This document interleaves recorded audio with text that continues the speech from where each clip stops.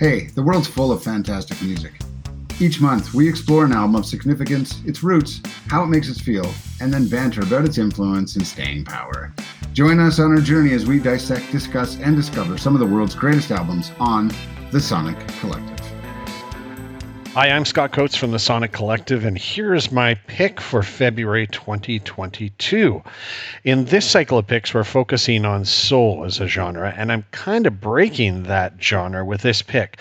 But then again, maybe not so much. There were a number of albums I considered that are definitely soul and interesting, including the amazing Who is Jill Scott? Words and Sounds Volume 1 by Jill Scott. I also listened to Call Me by Al Green, Voodoo by D'Angelo, and Maxwell's Urban Hang Suite by Maxwell.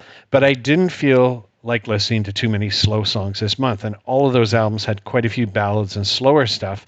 And I also know Jill Scott's work really well. So while auditing other options, I settled on a band that's intrigued me for some time, has lots of soul within, and will hopefully fit the bill.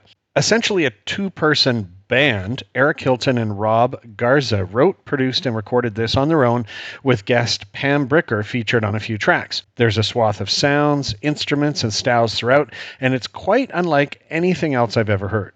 Released in 2000, there are surprises around most corners, and it's been categorized as being lounge, trip-hop, and chill-out. Surely there's some soul in those, right? Enjoy the listens ahead, and check back at the end of the month for our review to hear what we thought of the album. Thanks for listening and exploring with us. We'll be back real soon with another pick and critique of albums that matter here at the Sonic Collective.